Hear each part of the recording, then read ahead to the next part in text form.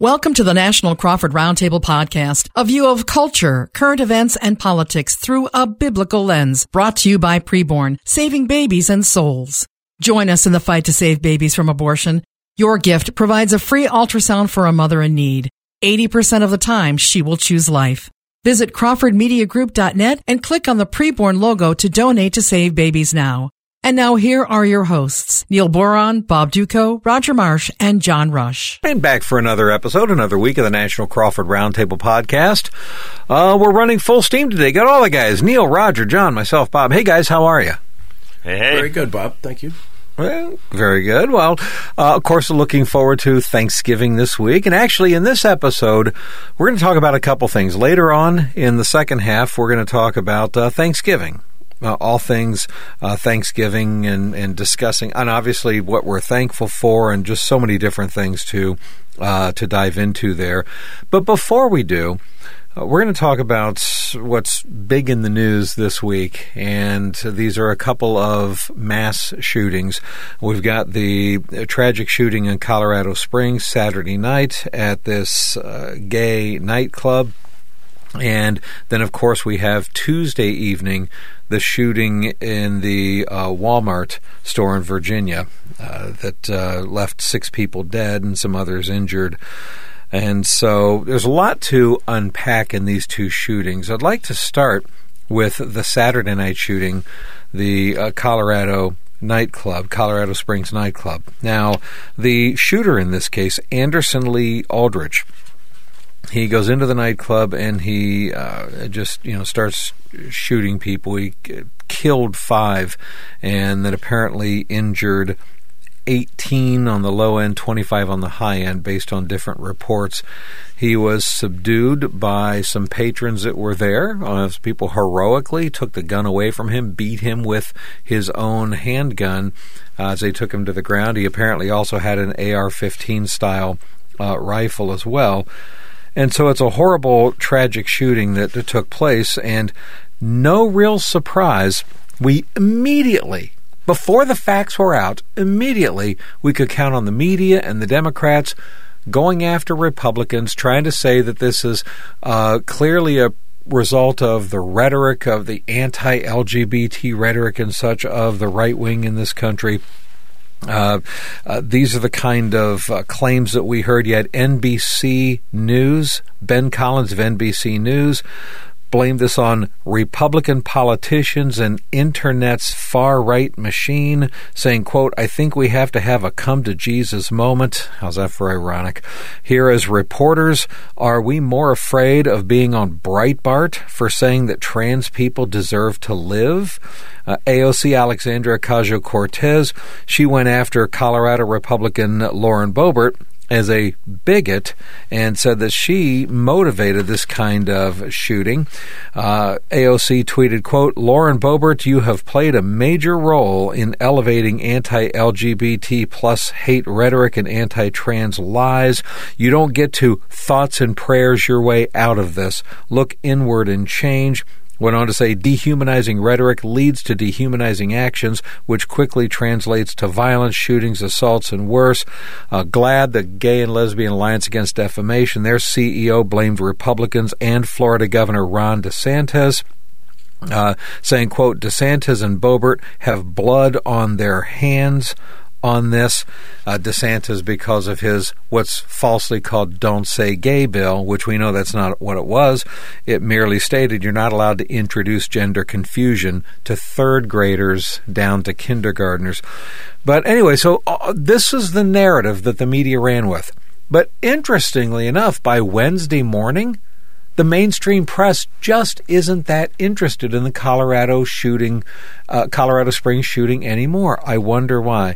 Could it be that court documents have shown that the shooter, turns out, identifies as non-binary and goes by they, them pronouns? Well, what do you do? John, let's start with you, of course. John Rush to Reason out of Denver, Colorado. This is kind of in your backyard. Mm-hmm. There's some of your thoughts on this and how the left played the typical narrative card that you would expect, but now suddenly the media is like, oh, let's move off of this shooting as quickly as possible. And yeah, Fact of the matter, Bob, you'll be lucky to hear much about this after this. So many things about this were wrong from the get-go, of course, and then now that we've started to come to find out what actually is going on, and I have no idea what was going on in this particular gentleman's mind, why he did it. I think more will come out on that. Right. Whether we ever hear that in the mainstream news, I would be shocked if we do, because my gut feeling is this thing now that we know more about him, it'll get buried. One other thing, too, that we need to make note of is in Colorado we have red flag laws. This particular gentleman technically didn't qualify to even own a weapon under those red flag laws, knowing some of the history that he's had psychologically speaking and so on. So, again, Bob, just shows you that even the laws that Democrats want to enact don't work anyways. Right. Well, and this is an important point here because Colorado already has, great point, John, some of the strictest gun control laws in this country. Correct. The wish list of stuff that Democrats are pushing in, around the country. Yeah, they want a nationwide Colorado is what they want, Bob, but yet that didn't work here. So how's it going to work anywhere else? Yeah, I know. So true. So true. Well, and we'll talk about the red flag laws, too, in just a little bit, because there's more to discuss about that. But let's kind of go around the table. Roger Marsh, of course, the bottom line out of the People's Republic of California. You guys also have among the strictest gun control laws in the entire country, yet we see shootings like this happening in California, too.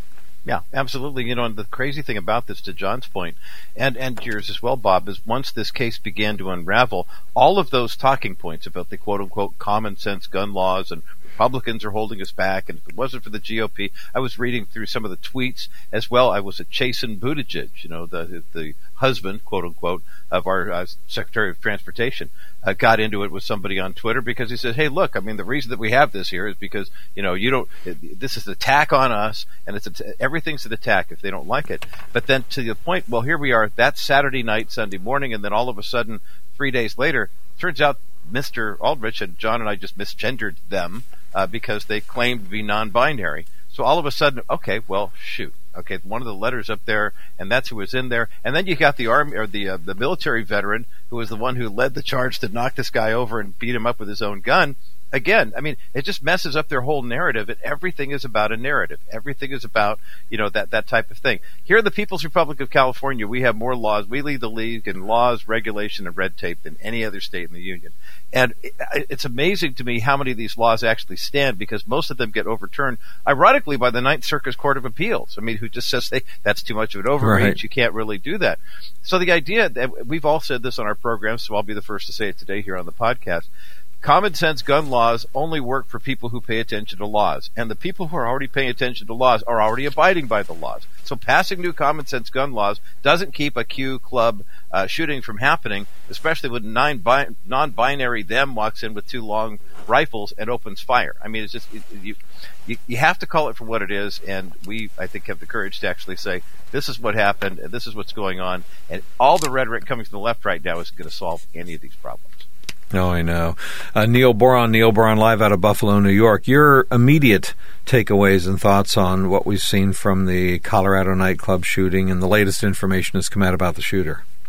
Well, how many times have we seen this happen? I mean, it's not just the shootings I'm talking about, but what's happening with this whole narrative situation. I mean, the reality is people want to blame others right out of the box without knowing any of the facts. Bob, you pointed that out so well, and I think it's time that the American people begin to wake up and realize that what we're hearing from the mainstream media isn't always true. You have to look below the surface, and John, you nailed it when you said the story's going to get buried. You're not going to ever hear the other side of the story. It's like you can defame somebody in the first article that runs in the news, maybe on the front page, but the correction runs on page 27, is buried below everything else. I mean, so what happens with the story long term, who knows? But my prayer is that the American people really wake up and understand that we're being manipulated. This goes way beyond just like a mistake. This is flat out manipulation, and they're creating confusion for personal gain and for benefit, on the part of progressives and liberals, and I think it needs to stop. Yeah, absolutely. Well, we've got a lot about this to unpack, and then, of course, coming up a little bit later on in the second half of the podcast, we're going to be talking about all things Thanksgiving, so we've got a lot more to continue to discuss and unpack on this National Crawford Roundtable podcast. We do want to ask everybody listening to us, though, this is Thanksgiving week, and we really do have a lot to be thankful for. And one of the things I would ask everybody doing right now is, would you prayerfully consider giving some money to stop abortions through preborn? You hear us talking about preborn every week. They're a tremendous ministry. They've been around for a long time, and they partner with pro-life pregnancy centers all across the country. And what they do is show ultrasound images of unborn babies to those expectant moms. And do you know that when a mom sees an ultrasound image of her baby, that's the first time she's ever seen a picture of her baby? And something happens with that woman. She can't go through with the abortion. Women choose life 83% of the time, statistically, when they see an ultrasound image of their baby. So preborn is saving babies' lives. But it takes money to do this, and that's where we all come in. The average cost to save one baby's life is $28. So I'm asking everybody listening to us right now, would you donate $280 one time to stop 10 abortions? Would you be willing to do that? All you got to do is go online to crawfordmediagroup.net. That's crawfordmediagroup.net. You can click on the preborn tab, and you can give right there. And 100% of what you give goes to fund ultrasounds, nothing for overhead. Of course, it's a nice tax write-off for you, too. Now, if God's blessed you financially, you're doing well, we'd love it if you can do more than that. Some of you can do $2,800 and save 100 babies' lives. And by the way, we do need some of you out there to be willing to buy an ultrasound machine. That costs $15,000, but you're going to be responsible for stopping literally thousands and thousands of abortions. So wherever you are on the scale, whether you're a $15,000 giver, whether you're a $2,800 giver, or you can do $280, would you go right now to crawfordmediagroup.net, click on preborn, and go ahead and give now. And if you want to give over the phone, they answer the phones 24 hours a day, 7 days a week. So you can call right now, 833-850-BABY. Just mention National Crawford when you call. Okay, 833-850-BABY. We appreciate you folks doing this.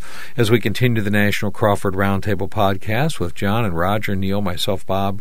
Right now we're talking about the horrific shootings that took place, the gay nightclub, the Q Club in Colorado Springs on Saturday night. And then, of course, we have the tragic Walmart shooting last night. We're still waiting for details to come out about this. So far, the details that we heard as of Wednesday morning, which is when we're recording this, it appears that this was an employee. They're saying that it was a manager of this Walmart in Virginia, and that the shooting started in the break room. There's one report that he was laughing as he was starting and just starting shooting people up in the break room, and then went through the store and was shooting people. And apparently 6 had died as of Wednesday morning. The details may change. We don't know the motive. It wouldn't be right to speculate on these things. But one thing that we do know, the liberal left, the Democratic Party, they capitalize on this to push their new gun laws. And this is what's so frustrating for me. And Neil, let me go to you on this. When we see the left pushing the we need new gun laws, John was absolutely right what he said earlier. Okay, the only people that, it might have been Roger, I can't remember, the only people that pay attention to gun laws are law-abiding citizens. So if you have new gun law restrictions, all that does is make it more difficult for law-abiding citizens to buy guns, makes them more expensive, so that hurts lower-income people. So the law-abiding citizens that want to take care and protect their own families, it makes it more difficult on them. This doesn't do anything for the people that are out there illegally, because that are going to kill people. They don't care what the gun laws are. It's so easy to get a gun on the black market right now. If anything else, make legal guns harder to get. All you do is strengthen, Neil, the underground black market for guns. I think the liberal Democrats know this, but they also know that they can try to smear Republicans by making it look like they have blood on their hands if they happen to support the NRA. Yeah, and again, when will the insanity stop? You're 100% right.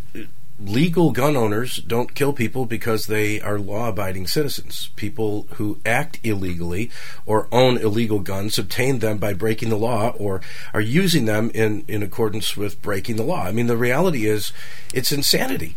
Furthermore, there was a law passed recently by Governor Hochul here in New York State that essentially makes it impossible for people who have concealed carry permits, legal concealed carry permits, to carry their guns in places that are considered to be, quote, sensitive. Among those places are churches. What's interesting now is that some African-American pastors, a number of pastors of all backgrounds, but namely some African-Americans right here in the city of Buffalo, are suing New York State over that, saying, listen, we need to protect our congregations. We've been carrying for years, and the reason you've never heard about anything happening in our church is because we're law-abiding citizens. We simply realize we live in vulnerable areas where somebody may come in attempting to steal the offering or cause harm. I mean, some of this was prompted by the shooting in South Carolina, but you know, hey, churches are vulnerable places. You had the shooting at a temple, a Jewish synagogue in Pittsburgh. You know, so the reality is this kind of stuff can happen. So who is the state going after? They're going after law-abiding pastors who are concealed carry for the sake of protecting their congregation. It's absolute total insanity, and I think people need to wake up. Why we never wake up, I don't know. By the way, one other quick thing: how come it's always the NRA or Second Amendment people who get blamed for this kind of stuff? What about video games, that celebrate blowing people away? And kids grow up sitting on their couch for 30 years before they leave home, or 40 years in some cases, with the idea that human life doesn't matter. And by the way, some of the strictest gun laws are in places like New York and California, where they claim to really care about protecting human life, but we have the most progressive abortion laws, which make it possible for women to have an abortion right up until the very second her baby's born. And if her baby lives, then it's illegal to protect a baby who's laying on the table trying to say, fighting for its own life, trying to take a breath. But no, it would be illegal for a doctor or nurse to step in and save the child's life. Talk about insanity and corruption. It's unbelievable. So, I don't know. I 100% with, the tenor of your question, Bob. Like, what's wrong with America, and why do we continue to push things that aren't working? It's insanity. I could not agree with you more. And by the way, let me just say on a side note, what you're saying about the abortion laws is so true. And I just want to remind everybody, okay, we very much appreciate you donating to preborn and stopping these abortions. We do, okay? And I don't want everybody to forget about that when we talk about this. So if you didn't donate already, go to crawfordmediagroup.net and click on the preborn tab. You can do that right now, crawfordmediagroup.net. Or you can call 833-850-BABY. Because they answer the phones 24 hours a day, 7 days a week. And don't forget, folks, I mean, $280 stops 10 abortions. That's a great legacy to have in your family. But I'll tell you what else is a great legacy. You realize that preborn, last year alone, they had 8,000 mothers make first-time decisions for Jesus Christ. Right, so this is what your money goes to when you give to preborn. So seriously, go right now, crawfordmediagroup.net, click on the preborn tab, and we appreciate you folks donating whatever you can to save these babies' lives. $280 to stop 10 abortions. I do want to go a little bit deeper, if we could, John, about the red flag laws, because you got red flag laws in Colorado. Roger, you guys have red flag laws in California. You got to, I'm assuming, right? Yes. If there's a law preventing anything, we've got it. Yeah, it's true. Okay. Well, John, let me ask you, here's what's concerning to me about this and why it just shows they don't work. Number one, I'm against red flag laws. I am totally against them. Agreed. However, if there was a case for red flag laws, it would be the Colorado Springs shooter who had the bomb squad all come down and shut down the neighborhood last year when he was threatening to blow everything up. So this is a guy, if there's ever a case for them, so that didn't stop this guy from getting the gun. However, these red flag laws do open up the opportunity for liberal judges and liberal troublemakers or whatever to basically say, hey, we think you're a nutcase, you're mentally unhinged, and so we think you're dangerous to have a gun. And who's going to be called dangerous? Well, people that aren't on the global warming bandwagon, well, because we don't believe in science. People that aren't on the LGBT transgender bandwagon, well, we're hate-mongering bigots. People that question whether there was fraud in the 2020 election, okay, well, you're a hinged flat earth, you're an election denier. So I just see a whole bunch of things, John, that could flag us as mentally unsound as conservatives and Christians. including all of the stuff surrounding COVID that we've talked about, vaccines and so on. Oh, right, exactly. We just go down the list of the things that some folks out there would look at. And in Colorado, by the way, and for everybody listening that are in other states, you do not have to be an immediate relative or family member to lodge that complaint. So, Bob, even like myself as a talk show host, I could be on air and some liberal could be listening and say, you know what, that guy right there, he's a threat to society. That's all it takes is somebody reporting it.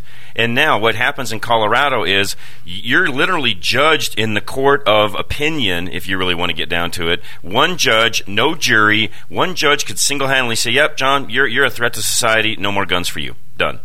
Oh, wow. I mean, look, I reported you, John. I mean, I admit that, but you're right. Well, Bob, in Colorado, and this one turned out okay because there was a lawsuit and it ended up being straightened out, but there was a person up in the Fort Collins area, which is north of Denver, a police officer who was involved in one of these red flag situations. It was a mess. It was a joke. It shouldn't have happened, but that just shows you how erroneous these laws are, and they just, in this case in point, what happened this last weekend, they don't work, period.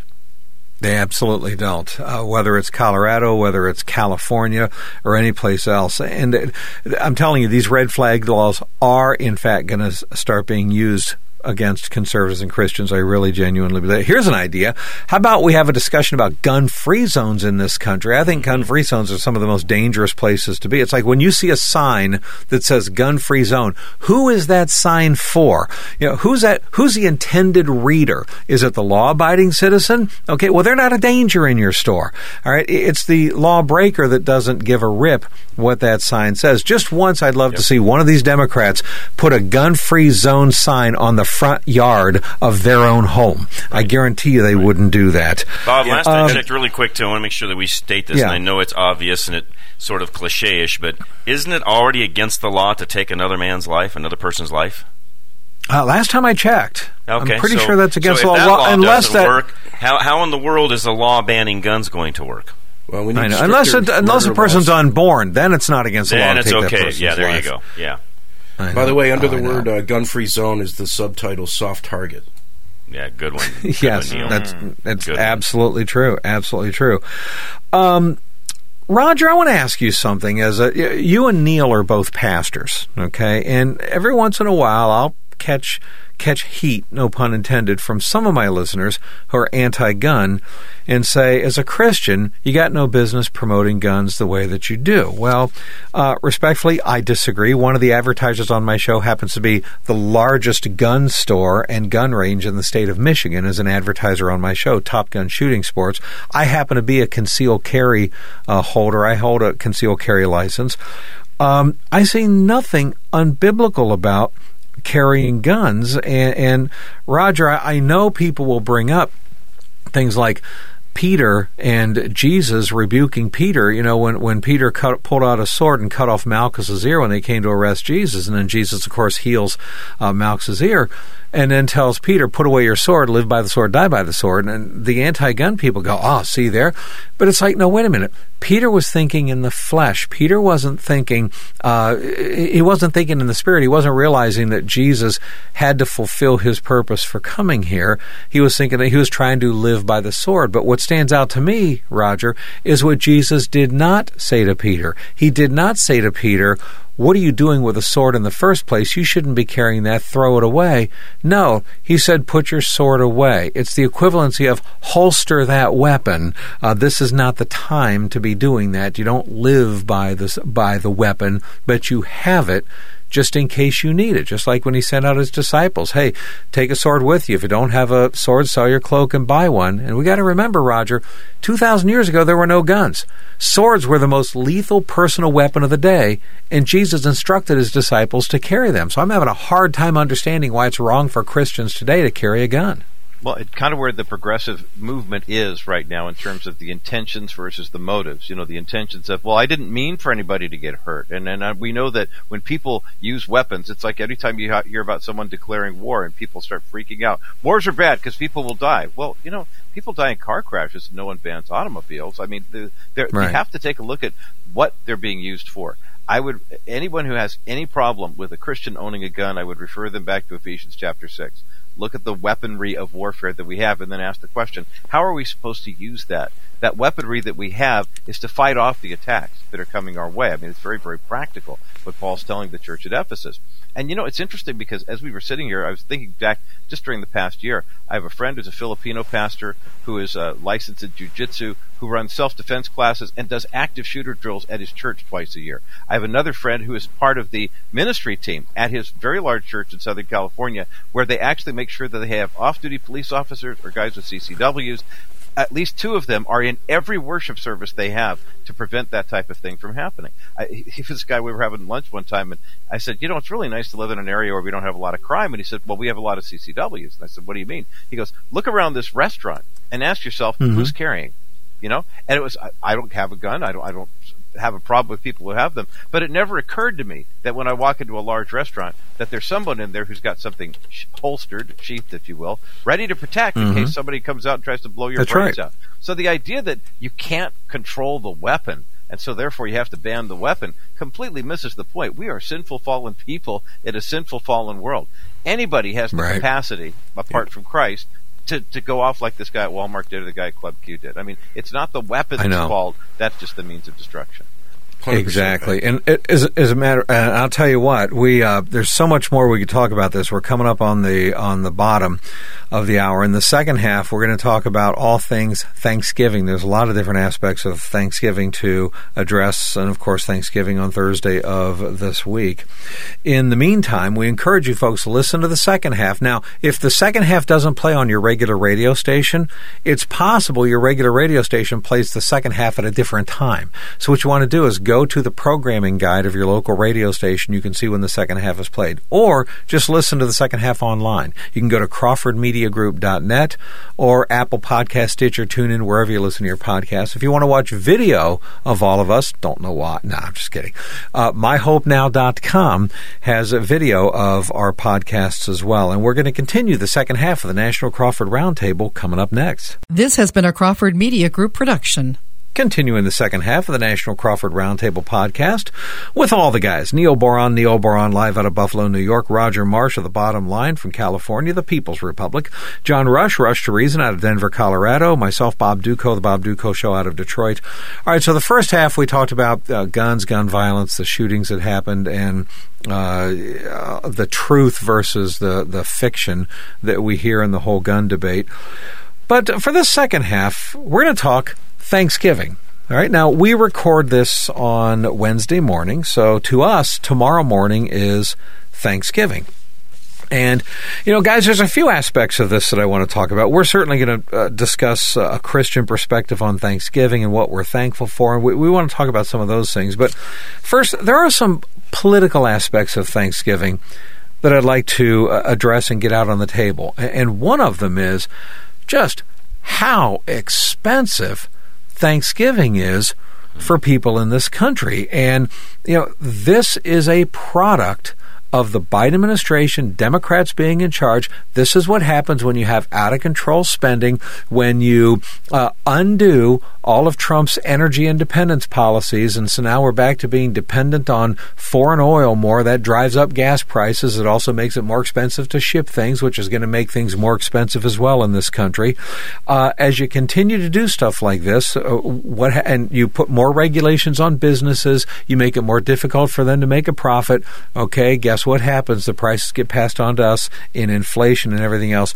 So I want to throw some numbers out on the table here for Thanksgiving dinner that people are producing this year. First of all, if you look at pies are up 18.6% over a year ago. Now, we're not talking about 18.6% since Biden took office. We're just talking about since last Thanksgiving when Biden was already in office for over a half a year. Ice cream, if you want it to be a la mode, ice cream is up 13.3% over just a year ago. Canned fruits like cranberry sauce up 18.7%. Going to make mashed potatoes? The fresh potatoes are up 15.6%. Rolls, biscuits, and muffins are up 13.6%. You're going to put butter on them? They're up 26.7% over 1 year, just last Thanksgiving. If you're going to have salad, the salad dressing is up 19.7%. If you're going to put gravy on your mashed potatoes, gravy's up 14.6%. And the turkey itself is up 21% as an average over last year. The stuffing is up 69% over last year. 2 frozen pie crusts are up 26%, whipped cream up 26%, frozen peas up 23%. Don't put peas in the casserole. That doesn't... anyway, stop. Please don't. Dinner rolls, 22% of a dozen of them. You also have the pumpkin pie mix itself is up 18%. And, of course, you have a glass of milk. That's up 16%. And finally, sweet potatoes are only up 11%. Hey, not too bad. Let's go around. John, first, let's remind people, okay, this is real. This is hitting people in their pocketbook, and it's low-income families. Yes. I saw a poll recently, 25% on average of Americans say they're skipping Thanksgiving dinner because they just can't afford it. I can see why. I had a family member that texted me yesterday, a 21-pound turkey here locally was $75, guys. A year ago, that would have been about $30 or so. So, Bob, in our area, it's even higher than the figures you just gave. And right. Of course, that's national that I gave. National, right. Exactly. So depending upon where you're at, it might even be higher. So for the average family, Bob, they're going to spend most likely double, if not more, on Thanksgiving dinner than they did in the past. To your point, it affects those that don't have it more so than those that do.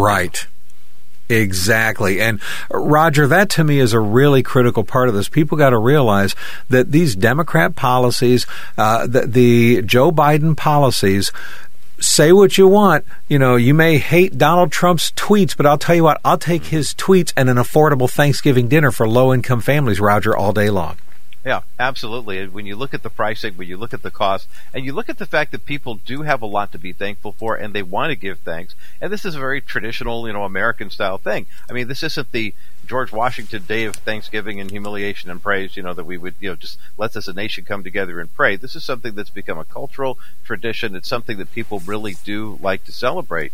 And when you make it so impossible for people to do, I was reading a statistic the other day about 1 out of every 3 Americans is basically doing a smaller version of Thanksgiving. 1 out of every 4 is skipping the meal altogether, just because they're looking at the right. dollars involved and say, hey, if you're looking at $70-something, for a turkey and everything else that goes along with it, all the costs you just mentioned, Bob, you're looking at $400 or $500 for a one-time meal. It's going to be over in about 20 minutes. And then everybody runs out and goes watching football or, does Black Friday shopping online or whatever they're going to do. It's interesting as we've been talking about our connection with preborn, and I can't help but wonder how many people are going to take a look at Thanksgiving and say, well, Thanksgiving, preborn. I mean, quite frankly, if you're going to scale it way back, I know. you want to make a more long-term lasting impression. And the thought is with these holidays, they do leave lasting impressions. The passing on from generation to generation of recipes and stories and, multi-generations getting together. It's so very, very important. But at the end of the day, I think a lot of people are saying, hey, well, I looked at the price tag and it just doesn't add up for me. Well, and, look, you mentioned preborn, and you're absolutely right, Roger. And look, I know it's tough to hit you folks up for money. I understand that when it's like, Bob, look at inflation. Everything's so expensive. We got Christmas coming up. I don't know how I'm going to pay for Thanksgiving dinner tomorrow. And then here I am asking you for $280 to stop 10 abortions. Okay, I get that. I really do. But I also hope everybody in the audience understands that we're really talking about saving babies' lives. And somehow, some way, if you can make that happen, we're asking you to give to preborn and save some babies' lives. Now, if you cannot, and it's like there's just no way in the world you can afford it, and you're really, really having a hard time, that's fine. I'm not trying to twist your arm, okay? I'm not trying to make anybody feel guilty.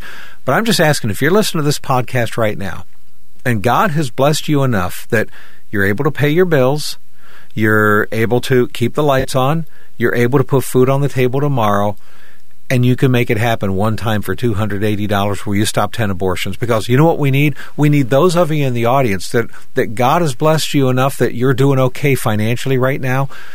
can I be blunt? We need you to pick up the slack for the others in the audience that would desperately love to be able to stop some of these abortions, but they just can't keep the lights on in their home. So we need the rest of you to pick up the slack for them. Would you prayerfully consider doing that today? $280 stops 10 abortions. That's the average cost. You donate it to Preborn. Preborn has been doing this for a long time, partnering with pro-life centers all across the country to show ultrasound images of unborn babies to the moms. And those moms choose life 83% of the time, statistically, if they can just see an ultrasound image of their baby. And that's why we say $28 saves one baby's life, $280, 10 babies. What do you say? Go right now to crawfordmediagroup.net, and you can give right there. crawfordmediagroup.net. Click on the Preborn tab. And remember, 100% of what you donate goes right to funding ultrasounds, nothing for overhead.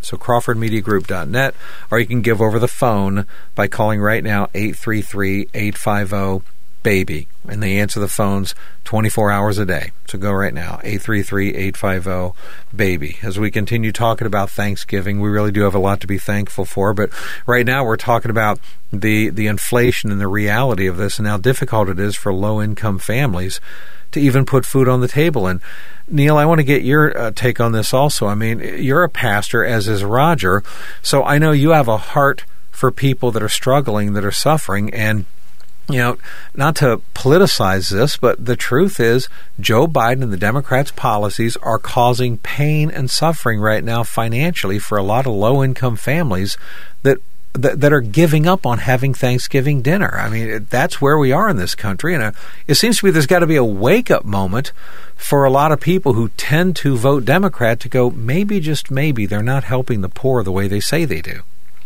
Yeah, and that's something I think people really need to take a serious look at. I mean, what are we getting for all those dollars that are just going to everywhere, including all over the world?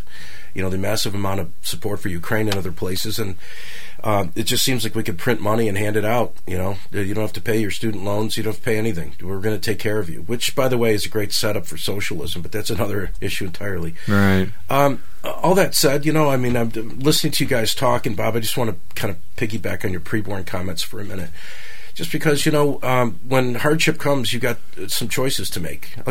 Just personally, let me say, when I turned 60 a couple of years ago, I was really reflecting that, I played football when I was younger, so to me, life happens in quarters. And if God happens to give me 80 years, I don't know, I might not be here next weekend, but if I get 80 years on the planet, then that means, once you turn 60, you're entering the fourth quarter.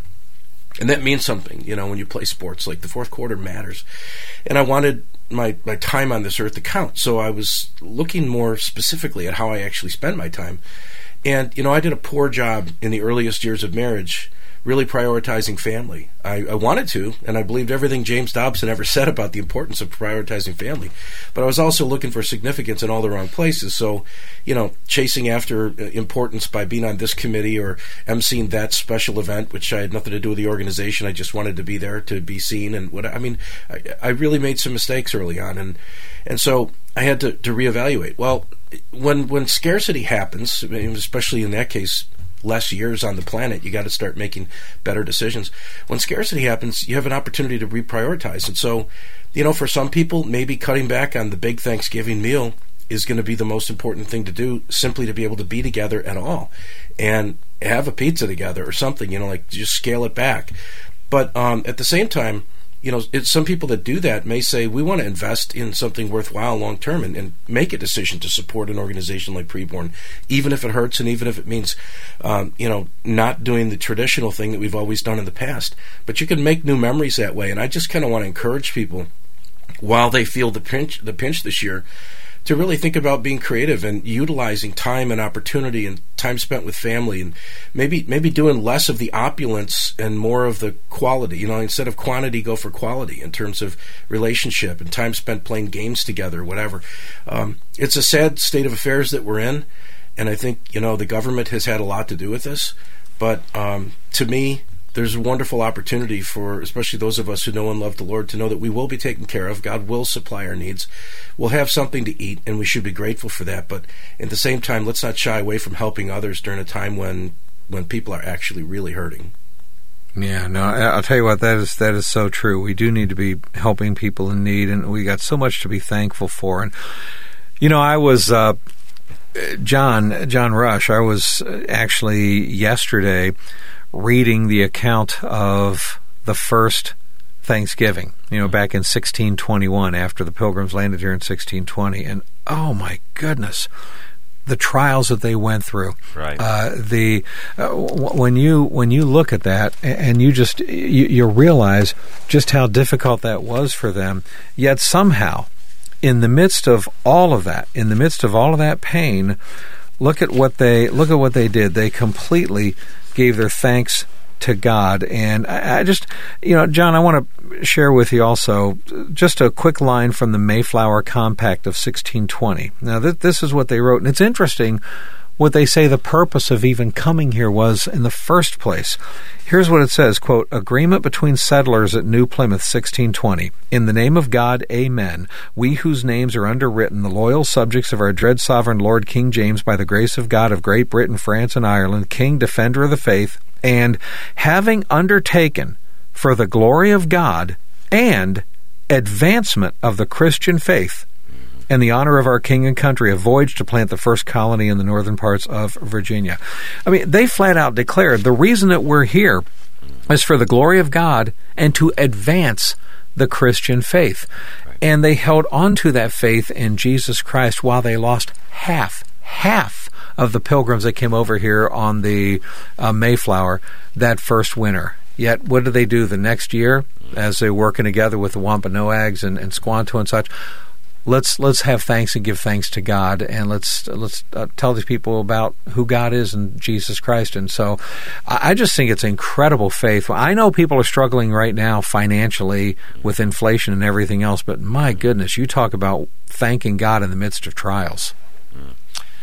Amen. And I have no words, Bob. You go back and you think about the things that not only they, but even all the way up into the founding of the country, and even decades afterwards, and the struggles that those early quote unquote pioneers and settlers had, and just knowing what they went through. And yet at the end of the day, we're so thankful. And I look at us today, and I think, and I said this the other day on air, if our founding fathers and the folks that were around at that time could see what we have today, they would not believe their eyes. The amount of abundance that we all, even our poorest out there, the amount of abundance that we have, Bob, compared to what you just read a moment ago, huge. And yet a lot of us take that for granted and don't realize what we even have.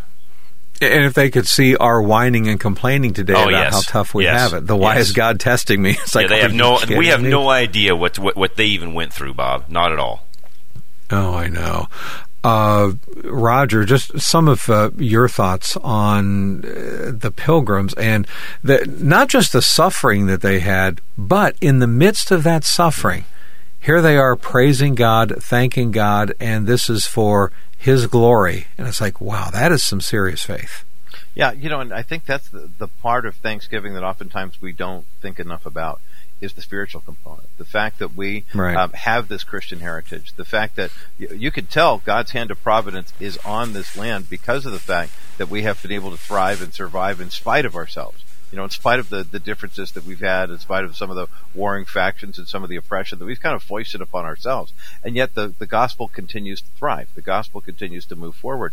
And you realize that the physical hardships and the cultural challenges, that we faced, I mean, the solution to all of it, the remedy, all begins with, I was listening to a Tony Evans sermon recently where he was talking about the fact that people who are always looking for justice, for example, in this culture, if you don't have justice tethered to righteousness, the righteousness of God, you're never going to get it. He said they're Siamese twins, when you get right down to it.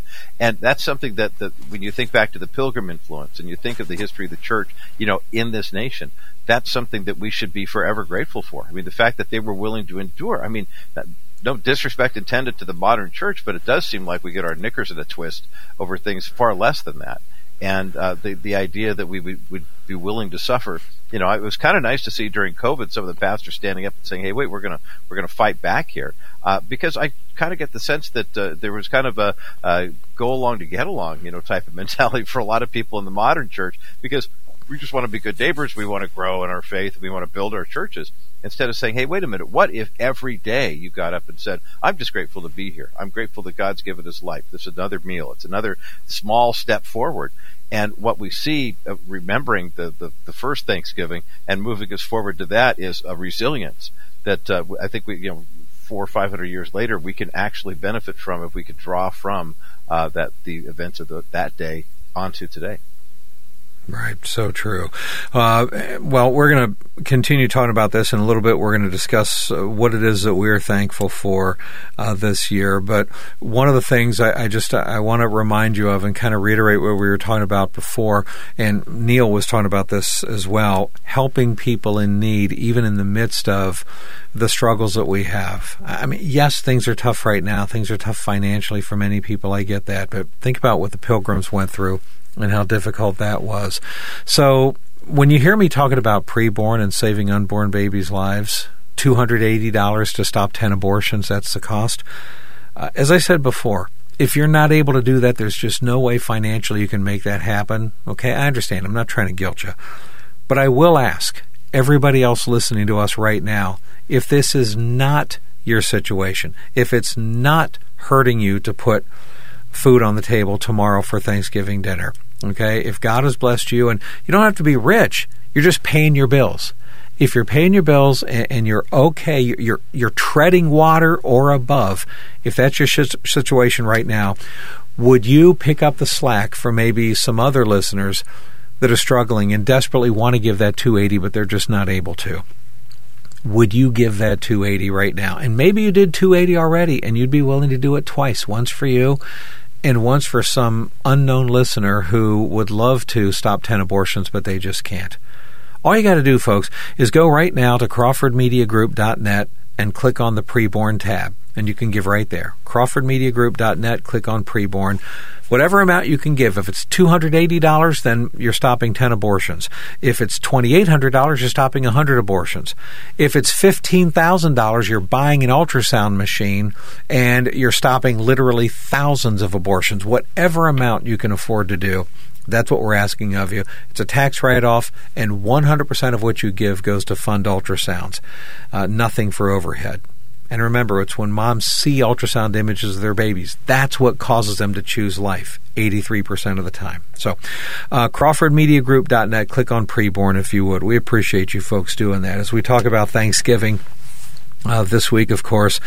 And Neil, I want to get your take on what we're talking about here. You, like Roger, are a pastor, and so certainly the spiritual aspect of Thanksgiving is very important. But when you think about what those pilgrims went through, when you think about how difficult that was, watching half of them die in the first few months, and while that's happening, and they had to be scared to death, they're praising God and giving thanks to Him and saying this is all for His glory in the midst of that. That really is expressing a tremendous faith that I think we can and should learn from today.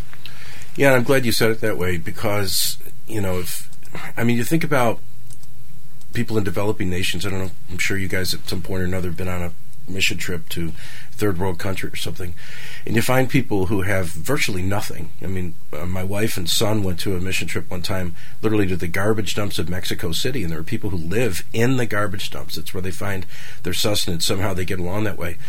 But what they found there was tremendous joy and a freedom that doesn't exist for people who have so much. I mean, we live in a country that's literally marked by opulence. I mean, that would be the right word, even for those like in the middle class. Now, I realize there are some people who struggle with lesser means, but even so, they are still some of the most affluent people in the world, comparatively speaking.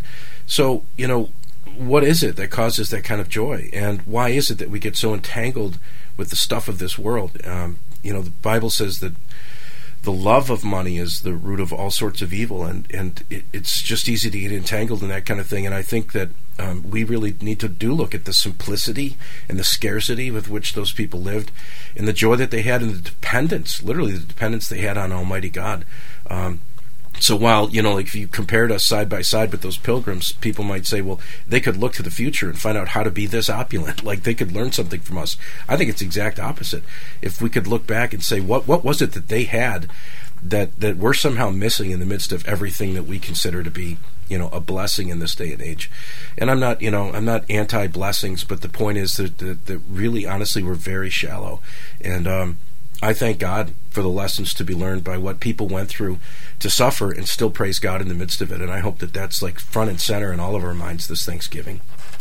Well, I sure hope so. And one of the things I'd like to do as we wind down the rest of this podcast is maybe just go around the table and just kind of lay out publicly what it is that we're thankful for. And we got to remember, being thankful, that's not just something that's good to do. Okay, like it says in Psalm 92:1, it is a good thing to give thanks to the Lord. But this is something that we're instructed to do throughout Scripture. I mean, if you think about it, we're to give thanks in all things. Solomon expressed gratitude in 1 Kings 8. Okay, Deuteronomy 8, you've got thanking God for food, as well as John 6. David thanking God after winning a battle in 2 Samuel. We have Philippians 4:6. Do not be anxious about anything, but in everything by prayer and petition with thanksgiving present your requests to God. Colossians 2:6 talks about abounding in it with thanksgiving. 1 Thessalonians 5, in everything give thanks, for this is the will of God in Christ Jesus for you. Jesus, of course, giving thanks at the Last Supper, knowing he's getting ready to be killed a torturous death. The feeding of the 5,000, giving thanks for the few loaves and fish. Guys, as we go around the table, and maybe John, we could start with you. It does go against the grain sometimes of our flesh to be thankful. And I just want to say, I'm just so thankful for the many blessings that God has given us, and certainly the ultimate gift, Jesus Christ and salvation through Him. But if we could all just take maybe just 20 seconds tops as we're running out of time. John, real quick, what comes to mind first for you when you think about what you're thankful for? The gospel, salvation, my family, you guys, the fact that I get to sit in front of a microphone and with no real experience ever prior and be able to do what I do on a daily basis, and have Crawford Broadcasting believe enough in me back in the day to allow me to do so. All of that combined, guys, and I don't say it in any kind of a cliche manner, but the blessings are huge. I'm very fortunate, very thankful, and I just can't imagine what other place on earth you'd live in that you can have the abundance that we have. Yeah, so true.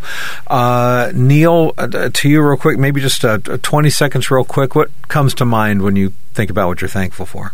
Well, I appreciate every opportunity I have to learn from you guys every single week, but the number one thing that comes to my mind is found in Lamentations. The reality that God's mercy is new every single morning, Lamentations 3:23. I need that mercy every single day, and I'm grateful that God has never given up on me, and that my sin, the bliss of this glorious thought, my sin, not in part but the whole, was nailed to the cross, and I bear it no more. Praise the Lord, O my soul. And Roger Marsh, last word on this, last 20 seconds, your thankfulness. I'd echo everything John and Neil said. It is well with all of our souls, I think, because of our faith in Christ. And right. I'm thinking about that passage in 1 Thessalonians 5, rejoice always, pray without ceasing, in everything give thanks. I think right. it's so important for us to have an attitude of gratitude and to live that out. People are going to see the gratitude that we have because of the grace of God, and the fact that when That's we are right. gracious people and grateful people, we reflect His love for us that we don't deserve, and yet that unmerited favor, God's riches at Christ's expense. That's what I'm most grateful for this Thanksgiving in particular, as we see God really starting to raise up His justice and His righteousness and show us things the way they really are. And it right. gives us the resilience and perseverance to keep pressing on. And I'm grateful for our weekly gatherings here with you guys, too. I learned so much from all these discussions every week. Absolutely. And folks, we are thankful that you tune in and that you listen to us. We appreciate that. We really do. And in all things, let's give thanks to the Lord. He has truly blessed us immensely. And paying for our sins and eternal salvation. I mean, my goodness, anything above that is cream on top. It's just gravy, just like the gravy you're going to have tomorrow. Anyway, thanks for listening, everybody. CrawfordMediaGroup.net to listen to previous episodes, as well as Apple Podcast, Stitcher, TuneIn, wherever you listen to them. Watch video of our podcast at myhopenow.com. And Neil Boron, Roger Marsh, John Rush, myself, Bob Duco. Guys, always great catching up with you. Thanks a lot. Happy Thanksgiving to you. Happy Thanksgiving, Bob. Thanks. Happy Thanksgiving, You everyone. bet. Thanks for listening, everybody. God bless. You've been listening to the National Crawford Roundtable podcast, a view of today's culture through a biblical lens, brought to you by Preborn, saving babies and souls. Join us in the fight to save babies from abortion. Your gift provides a free ultrasound for a mother in need. 80% of the time, she will choose life. Visit CrawfordMediaGroup.net and click on the Preborn logo to save babies now. You can download this podcast from Apple Podcasts, Stitcher, and more from your local Crawford Media Group station or at CrawfordMediaGroup.net. And you can watch video of the podcast at myhopenow.com. Please give this podcast a 5-star rating on your Apple app and look for the notification on your app for when the next weekly edition of the National Crawford Roundtable podcast is ready for you to download. This has been a Crawford Media Group production.